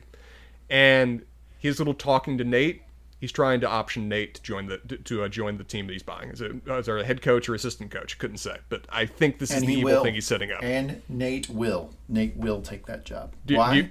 Because Nate is not a good person at heart. What are your thoughts on this theory? I think 100% agree. Yep, absolutely. And I'll tell you this, I didn't even think of that. I'm going to give you credit. I could sit here and pretend like I did. I didn't think of that. I actually have in my notes. Spencer, what do you think he said to Nate? As soon as you just dropped that, clicked for me 100%, like glass shattered. The scene makes sense. I completely agree with you. So good work. Finale episode, Nate's leaving the team and joining Rupert's new organization. I completely buy into that. I think this is what we're seeing going forward. And I think it's a perfect plot point of what Nate's journey's been on this whole season, and a wonderful way for Rupert to return to be the abject ass that he is. And I'll love to see Ted, Beard, and Roy kick his ass all over the pitch. In season 3, just built around them humbling the asshole Nate has become. Just destroy him. And I would appreciate if Nate's journey is multi-season, because it needs to be realistically for where he's come. And if it continues that way of just properly humbling him and gaining him some perspective on himself next season, I'm with it. And just him being a villain, that could be awesome next season. Him and Rupert as the tag team villains. Heel turn. Yeah, proper wrestling right there. Now, after the funeral, Rebecca is talking with Keely and Sassy that she's going to break things off with Sam, not because of the age thing, which they offer, maybe because of the press stuff, quite possibly because he's packing too much heat for her sheath. There it is. I wonder where you were going to go. I got too much heat for her sheath, or too much heat for her holster. I think the holster was actually more accurate for the packing heat thing. Sassy takes this cue, though, to head over to Ted. I love she says, on that note, and heads over to Ted. Yeah, that was pretty funny. Beard demonstrates that he's the greatest wingman in history because he just kind of grabs the old dude and said, "You were talking about 1966," and just leads them away. Billy and I were just going to go over here to talk about 1966. Yeah, Beard, man, always a lot of social acumen from our man Beard. To give Ted and Sassy that kind of moment alone, because he knows. Rebecca then girds her loins and heads over to talk to Sam. Danny interrupts. You'll be all right. You'll be all right, but be gentle. All right. I love that Keely said be gentle about how you break up with Sam. Whatever we've said about the relationship, they're both good people. They both mean very well. We wish wonderful things for them, and this is going to be unpleasant, particularly on Sam. We haven't gotten as much of Sam's perspective as I would like as to the relationship. It's been very much driven by Rebecca's experience and Rebecca's journey, and so I appreciate Keely mentioning that Sam's a person in this too, and he's a great egg, and this is going to hurt him. You're right about Rebecca and Sam, and one of those characters, as a real positive, and one of those characters is realistic. Okay, well said.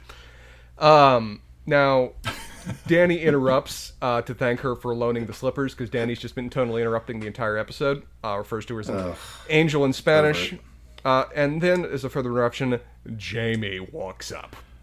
Dum, dum, dum. They're doing it, Spencer. He's been staring at Keely intently all day, and then he comes over to say that he didn't come back to Richmond only for the reason to show up his dad, and that, he's finally becoming a better version of himself, as she always thought he could be, and though he knows that this is a mad, shitty thing to do and say, he feels compelled to say it, that he loves her. There it is. And he says it. He says it out loud. Did you see the look on her face? How would you interpret it? Because it's a look. Stunned, but it clearly broke down her walls. I think it affected her. It affected. Absolutely, it affected her. They've laid the groundwork for this, because when he was following her around, look, I've become a 12-year-old. When he followed her around to the coffee shop, right, when he was trying to get back into Richmond, and under the guise of, I'm going to ask you to get Ted to help me get back on the team, right? He followed her. He said, "I've actually been following you a long time." He admitted that. What did Keely have the most emotional reaction to in that scene? It was that he deleted her number. Yeah, it's true. We did. That's what Keely had the biggest problem with. They have laid the groundwork for this. Now, that is one off moment they haven't discussed once again in the course of this entire series. They give like 3 moments in this episode just because they want to set up the, again, my opinion, schmuck bait romantic triangle bullshit that is. Show you're better than this to set up this just needless tension extra to add to the plate of things the last 2 episodes have to resolve. He showed up at her house and she gave him almost equal footing on that table with Roy. She allowed him to talk, to make jokes. She let him in. Season 1. I'm telling you, they played some groundwork. Season 1. Roy then comes over and apologizes for being insensitive the whole day, which is fair. I mean, we found it hilarious, but it's clearly not what Keely wanted, and he kept on doubling down on it. It's fair that he would come over and apologize for being insensitive to what she needed. And he also reveals some of his own struggles with loss and death, particularly with the idea of his prayers going unanswered to get the Obi-Wan Kenobi moment that he wanted with his granddad. Which is a powerful moment. And then he tells her that, he doesn't want to waste any moment himself, and says that he loves her, which is this the first time he's ever said that? I think so. That we've heard. She doesn't say it back, but she does get a little bit misty-eyed and immediately kind of jump into his arms for a big hug. Mm-hmm. I said, I find this just needless romantic tension that the show doesn't need with all the other plot lines and balls they've gotten hanging up the air and things they've never already set up and returned to this season. They got enough to resolve in the next 2 episodes. They have no chance of doing it all. You don't need to add this Friends bullshit. Thank you. Okay. I want Friends bashing for each episode. Okay, yeah, well, absolutely. Had to check that box. Fuck Friends. We got that. Question for you. You seem very, very intent that this is just a red herring. Yes. Okay, got it. Got your opinion. But let's push that aside for just a second. Let's think. Okay. Go through the mental exercise. What if they do it? What if she breaks it off with Jamie, or breaks it off with Roy and goes with Jamie in the final episode of the season? Then what would you think? That's where I want to get you to. What would you think if this is not a red herring? This is really where they're going. I wouldn't like it, like in any sense. I found her and Roy to be a very adult relationship that I very rarely see on television. And so just in terms of going back to Jamie, he has gotten more mature, but he's still very much a child. I don't think they'd ever have the kind of level or type of relationship she's had with Roy that I've actually come to very much appreciate. You've found the idea of her and Roy starting to grate at you to a certain degree just because they always resolve all of their problems in the same episode. So maybe you're actually kind of looking forward to this for the extra, dramatic tension and difficulty. But for me, I wouldn't be on board with it. Okay, that's fair, but it's actually what I think they're doing. I think they've laid some breadcrumbs here. I think one thing to remember is that Keely, while she is in an adult relationship with Roy, she does have some kind of childish tendencies. She can be vain. She can be a little vapid. So I think there's a part of her that actually lines up with a relationship with Jamie more so than Roy. So I think they're going to explore that. I think this is a real thing. You're going to be really bummed out about it. That's my prediction. Okay. When I'm sad, don't glory in it. Don't rub it in. There's no salt that needs to be placed in this wound. You know I'm not going to like this. You are going to hate it, my friend. We'll see. I'm still sticking to my bet this is just a red herring. We'll find out. Meanwhile, Rebecca's been looking for Sam. She finds him as he pulls her into a closet for what we briefly may think maybe for makeouts, but instead is for the tender hug that she's been desperately needing because he's wonderful and all things wonderful and perfect. Ugh. It almost gets a little bit frustrating of where he is a great guy and a great character, but he's so perfect and so flawless. Does it grate you a little bit that he's just... It's almost like when they're designing a character to... He's intentionally being designed to have no problems so they can talk about other things. I don't know. I think there's... I mentioned this in a previous podcast. I think there's a little culturism, right? Because she says he's wise. When have you ever heard a character talk to a 21-year-old? To a 21-year-old like white guy from America and say he's wise. The wise thing is because he's from Africa. That's why they're writing that in there, I feel like. And I just don't like that aspect. Also, I think he's just an unrealistic character. The reason I'm making the sounds in the background of this isn't because Sam's a bad person or that Absolutely the relationship not. I'm seeing portrayed on the screen is somehow unhealthy. It's not at all. It's just I've never, ever encountered a 21-year-old like this. And by the way, she breaks up with him here. Spencer, how do 21-year-olds typically deal with a breakup they're not expecting? Not well. Anger, cursing, storming out, immediate tears. It's usually a pretty emotional response. You mean they don't just soldiers it like a champ? You mean they don't just say, I'm good, but heads up, I'm going to be more wonderful? Come on. It's just unrealistic. That's my problem with it. That's it. And that is exactly how it plays out. Where she offers the line that this normally only exists when someone's lying to you about the reasons that they're breaking up with you, of where she says that she's breaking up with him because he's wonderful, and she's afraid because he's wonderful how much he could hurt her.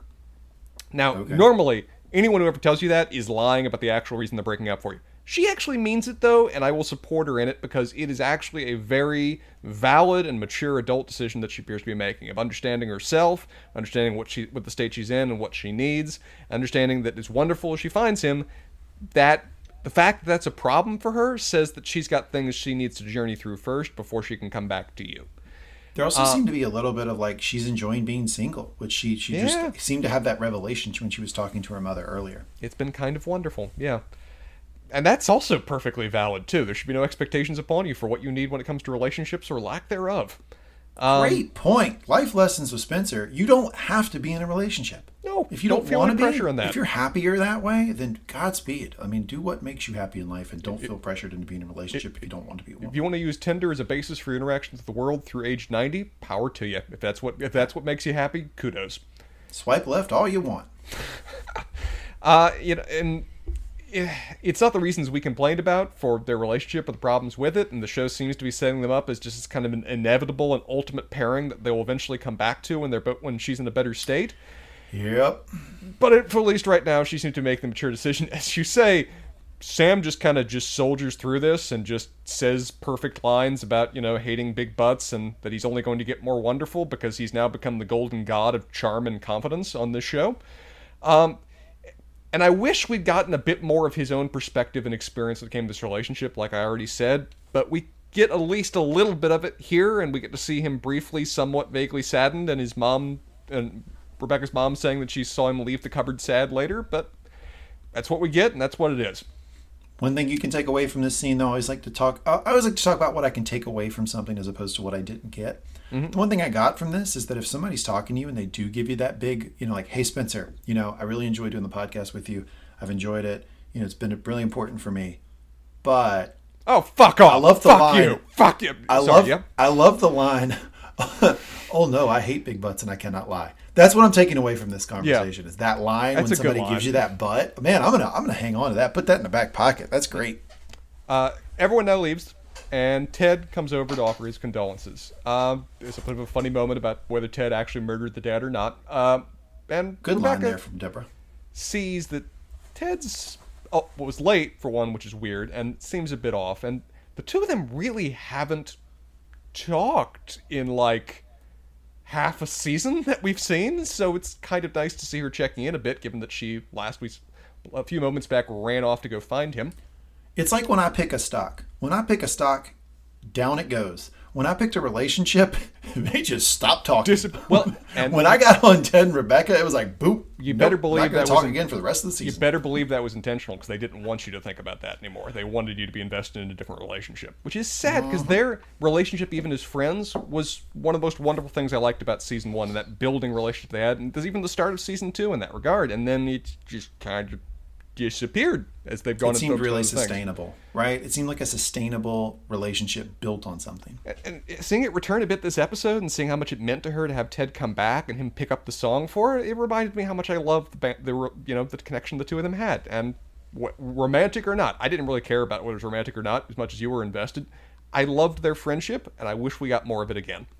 Yep, same. Ted reveals that he met Paul once and was very impressed by him, particularly his ability to do the entire Make 'em Laugh routine by Donald O'Connor and Singing in the Rain, which you were singing before we started the podcast, so I bet you've seen it before. Make 'em laugh, make 'em laugh. If our audience hasn't seen it, it's a wonderful routine, a wonderful scene in a wonderful movie where by the end of it, the man is freaking running up walls while still singing. It's great stuff. Short people have long faces. Long people have short faces. Big people have little humor, and little people have no humor at all. Make them laugh. Hey, it wasn't this yet again the show showing us how therapy works, where that exercise that Dr. Sharon gave Ted of you have this pain associated with this person. Let's try to, not replace that memory and that pain, let's add to it something good. Exactly. Let's round out the whole experience you had with this person to a positive memory, and he gives that to Rebecca. I thought that was a really, really great moment and really solid writing by the show. And I love it's Ted that gives it to her too. Just again, great friends that they are, and she honestly appreciates it. It's a happy memory that she forgot that she had, because and so much of, as I said before, that what they're coming into this, how angry they are at them, is clearly in my mind how much they very much loved them up until that moment, and how much more it just went soured and tortured as a result of it. And so, Agreed. As we hear from Deborah, the two things that made her dad happy were being the center of attention and making Rebecca laugh. And Rebecca seems very appreciative that she was able to remember that now. Yep. It also apparently gave Ted very much hopes for getting old, which if Paul really was able to do the whole Donald O'Connor routine at that age, kudos to that man. That is physically impressive. Yeah. Dear God. That would the ultimate party trick. Could not do that. Could not even do a fraction of that at any age, much less at 80. Remember how I used to do so our audience doesn't know this, but I used to I learned how to dance like Michael Jackson. Yeah. Because that was like a thing I would do at parties. Like they throw on Billie Jean and I would do the Michael Jackson routine. That always really played really well. I got a lot of run out of that in my 20s and early 30s. I think this would be even better. Oh, I think the make them laugh routine, if you could do that, summon that on the fly? Slay every wedding, yeah. every bar mitzvah, every birthday party. You'd be the king. Again, audience, if you've not seen it, it's on YouTube. Watch it. It's awesome. Agreed.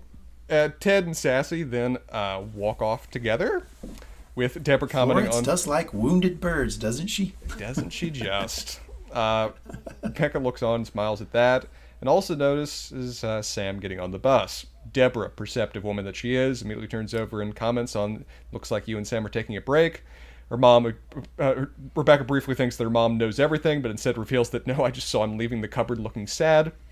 Both of those things can be true, though, right? That's how she knows everything. She knows that. God, that lady She's paying is attention. Plugged in, man. She's super plugged in. She is aware. And they instead go off to share a drink and look through old pictures and videos of when Rebecca was a child. And I almost want to believe that these are actual videos of Hannah back when she was that age. Perfectly possible. They seem to like to do that in shows and movies.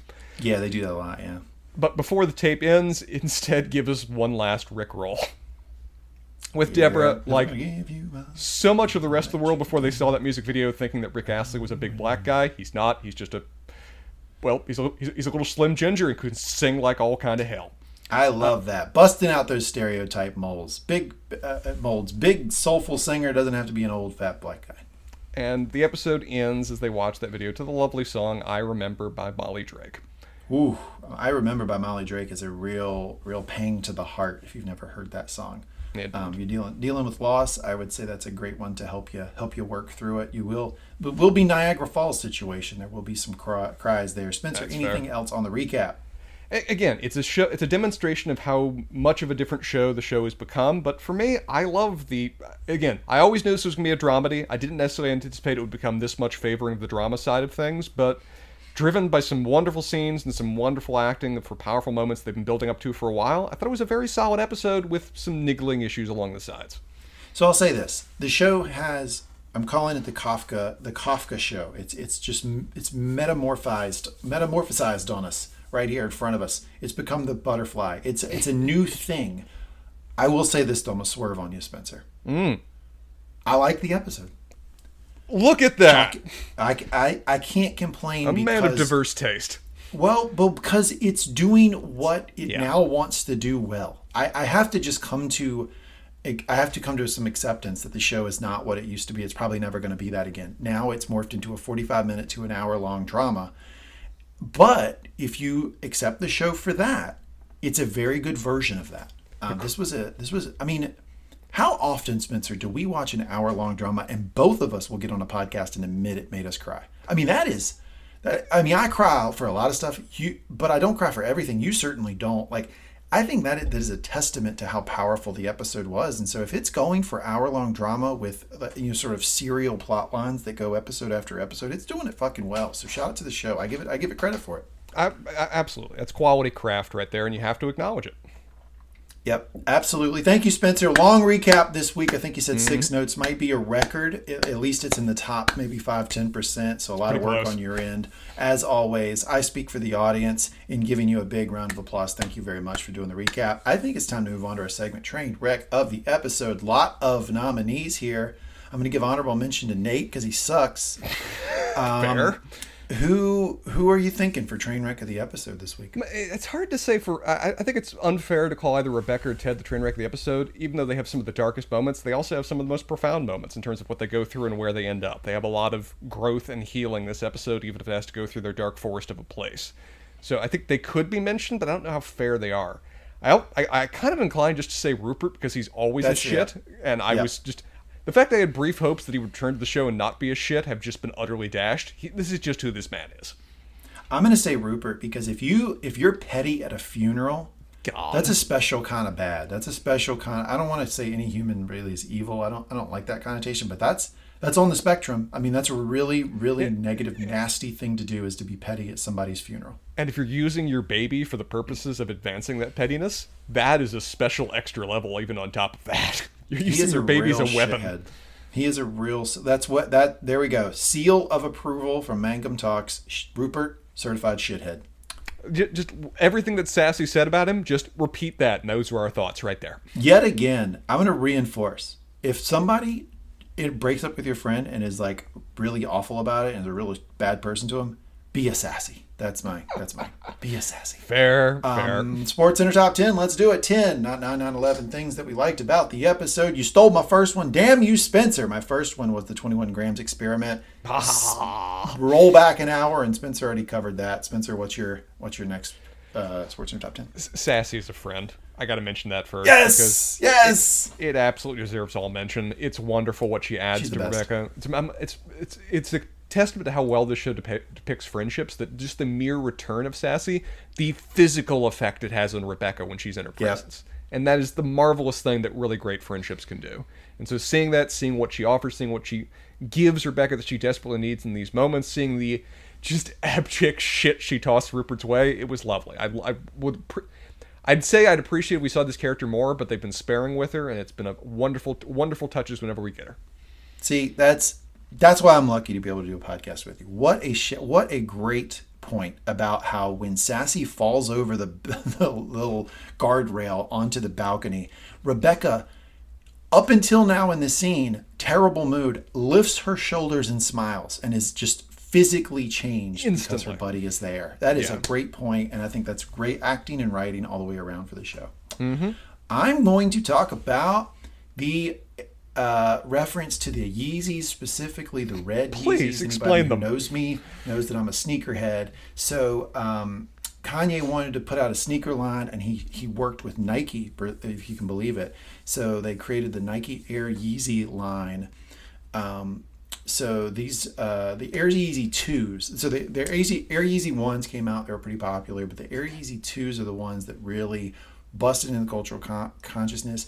They're the ones that were made on a very small scale. Not a lot of these were made, and so they are extremely popular on the secondary market. The most popular of which is the all red, called the Red October. So a little bit on the Air Yeezy 2s. They were announced on May 29th, 2014, and 2013, and they were released on June 9th, 2013.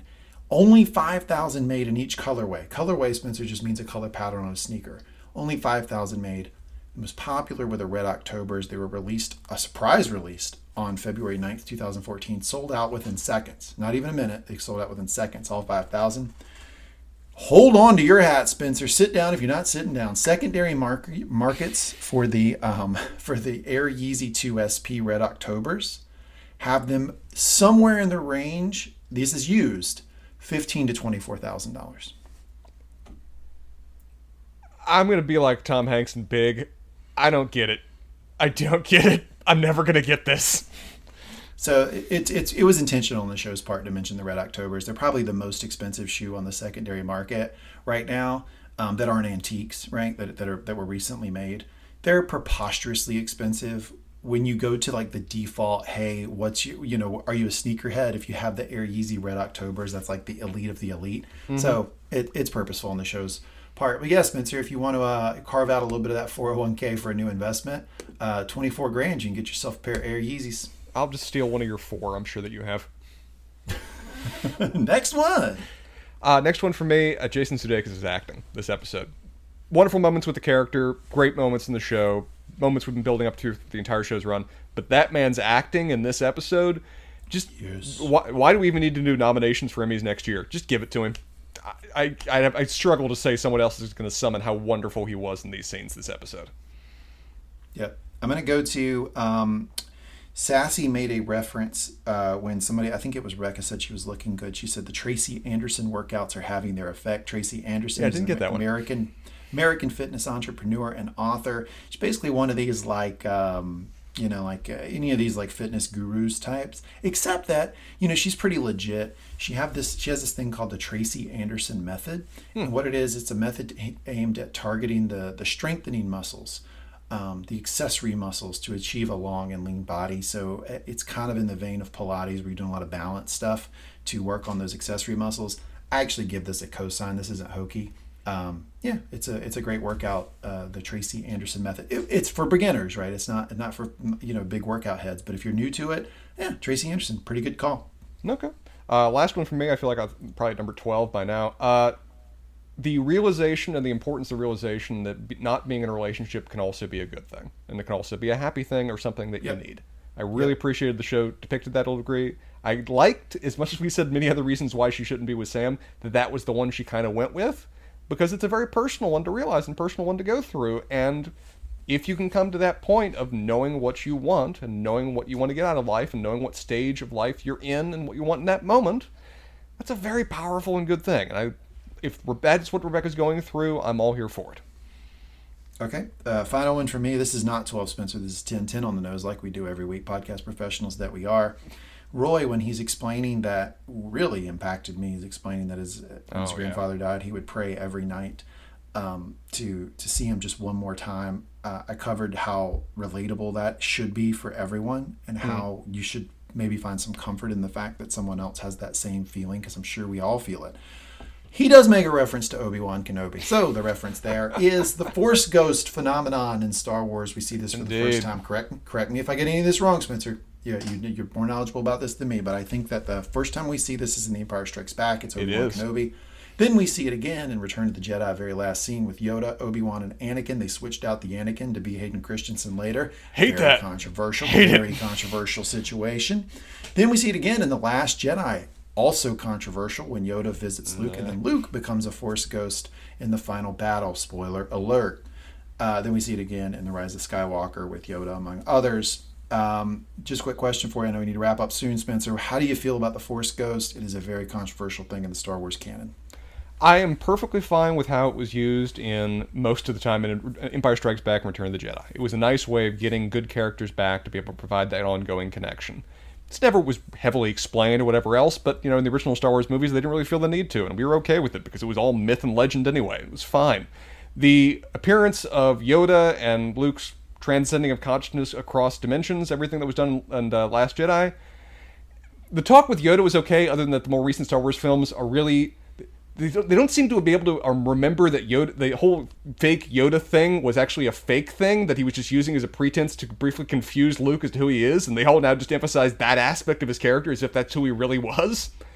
And that's a design choice I've never really quite liked. In terms of Last Jedi and its use of it, I've got a lot of problems with that movie that we can probably dedicate to its own podcast. So I'm generally positive about it and have the same complaints I've always raised about the more recent Star Wars movies. I enjoyed Last Jedi an awful lot. It was better than Rise of Skywalker, although Rise of Skywalker was not as bad as people thought it was. Shout out Game of Thrones Season 8. Okay. Are we ready for Ted's No, you don't get to leave on those points, you bastard. Are we ready for Ted's life lessons? Sure, yeah. Run away from those statements before you get stabbed with pitchforks. Go on. No, hell no. I'll fight all day. Give me the boxing gloves. I like those two movies. Okay. All right. We covered a lot of this, actually. Because one of them I had is get a friend like Sassy. I can't drive this point home enough. Sticking up for your friend will really strengthen them. It will steel their backbone when they see their friend sticking up for them. Don't be afraid to be just a smidge petty with your friend's exes. That can go a long way to help your friend gain confidence, rebuild, and have trust in others. How about this one for you, Spencer? Please. Growing up, I used to believe that if you do good things, you go to heaven. You do bad things, you go to hell. Nowadays, I know we all just do both. So wherever he is, I hope he's happy. I mean, I don't have to really talk. I don't have to expound on that very much, right? Is that I think a lot of times we think in this black and white of, are people good? Are you bad? Do you go to heaven? Do you go to hell? Have you helped me? Have you not helped me? A good person, bad person.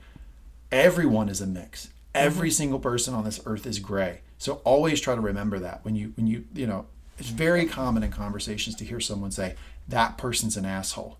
I say it on this podcast. It's a very common thing to say. Yeah, always try to remember, though, that what you're really saying is there is an aspect of that person's personality, or they've done something that I don't like. But they are not. No one is an asshole 100%, except for Nate. No one is a bad person all the way around. And so just always try to remember the gray. And I think that's the lesson here in what Ted says. Always try to remember the gray. I'm with that, with the nuance of, but don't get apathetic by it. That the fact that there is bad in the world, don't write off the bad that you then see. Don't, do the classic Russian scenario of do whataboutism to dismiss any problem that occurs in the world. As much as you can acknowledge good and bad can exist in equal measure, appreciate and support the good, because otherwise nothing is able to function either. Oh, it's interesting that your mind went there, because really what I was trying to go for is just understanding and empathy as opposed to apathy. And I fully understood that was your point. I just want to provide a little nuance that I'm afraid some people can fonder on, and that they can take a certain degree of understanding and lead it to become rudderless to the world at the idea that there is darkness in everything and in all things as well. Yeah, no, thank you for that, because that's certainly not where my mind went. I mean, my thing is just like, when you're talking, I think it's really important how we talk about things. When you're talking about someone, Absolutely. I would say that for me, it's helpful to not go black and white in how I discuss people and I discuss things, because no one is all bad. And if you lay all bad on them, I'm not saying dismiss the bad things they do, but if you lay all bad on them, then you're just not seeing the world as it is. There's gray in everybody, and that's an okay thing, and it can help you with some empathy and understanding about people. We learn the world as if it's a series of blocks that we put in holes, and that's how everything is. And that as we get older, we realize that blocks are in every possible shape, and there's not always a hole that fits perfectly. And that's fine and okay, and it's part of human empathy to understand how differently everybody comes at you. And I believe 100% what Ted said. And so if there is a St. Peter up there at the gates letting people in or sending people down, tough job. Tough fucking job. I will believe you will find it's actually Cindy Clawford, and there is room by the fire. All are welcome. Curl right up, folks. Okay, I only have one more. Because we covered a lot of these. We actually, apropos of the episode, this has been a very, very serious episode of the Lasso Lowdown. And here's what I've got for you. And this is a quote from Ted. I knew right then and there that I was never going to let anybody get by me without understanding they might be hurting inside. Good God, life is hard. It's hard. It's real hard. Here's my thing. I don't know if anybody out there has ever known someone who has committed suicide. I have.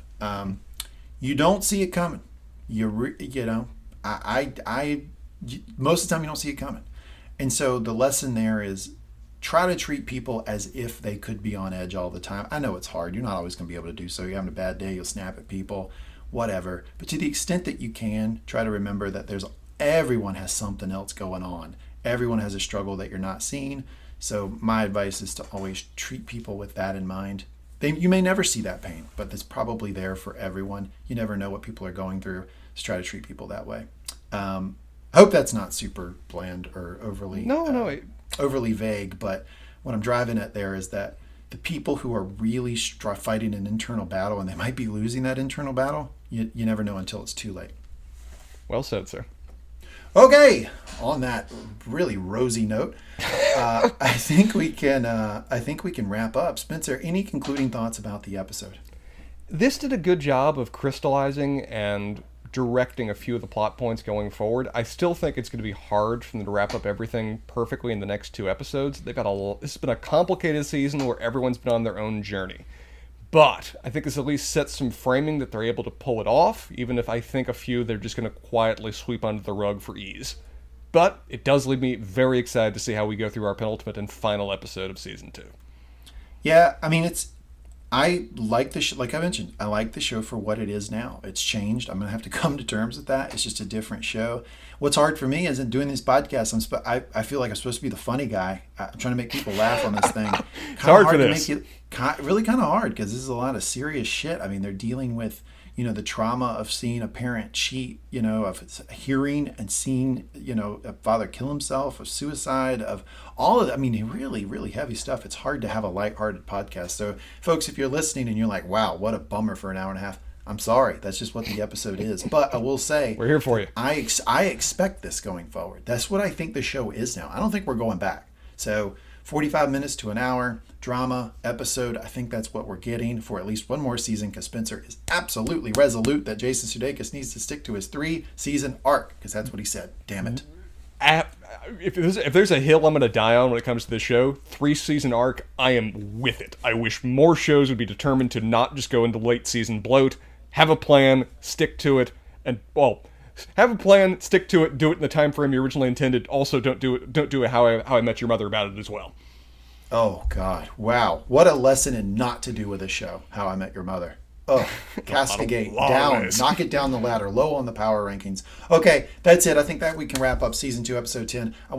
First off, I feel really really fortunate to be able to do this podcast. I enjoy doing the podcast with you, Spencer. You're a fun guy to talk to. We have a great time doing it, and I really, really appreciate the fans that are out there, because we put out a call a few episodes ago. We said, hey, a lot of people are listening, they're rating, but they're not commenting, and we want to hear your comments. You guys responded in force. We got a lot of comments in, and I got to tell you, I've enjoyed every single one of them. So please, if you have thoughts about the podcast, things you want us to know, feedback for us, things you want us to change, add, please write a review in your favorite podcast app. We check them all on your favorite podcast platform, or go to mangumtalks.com. Upper right-hand corner, click Contact Us. We love the feedback, and we thank you all for listening.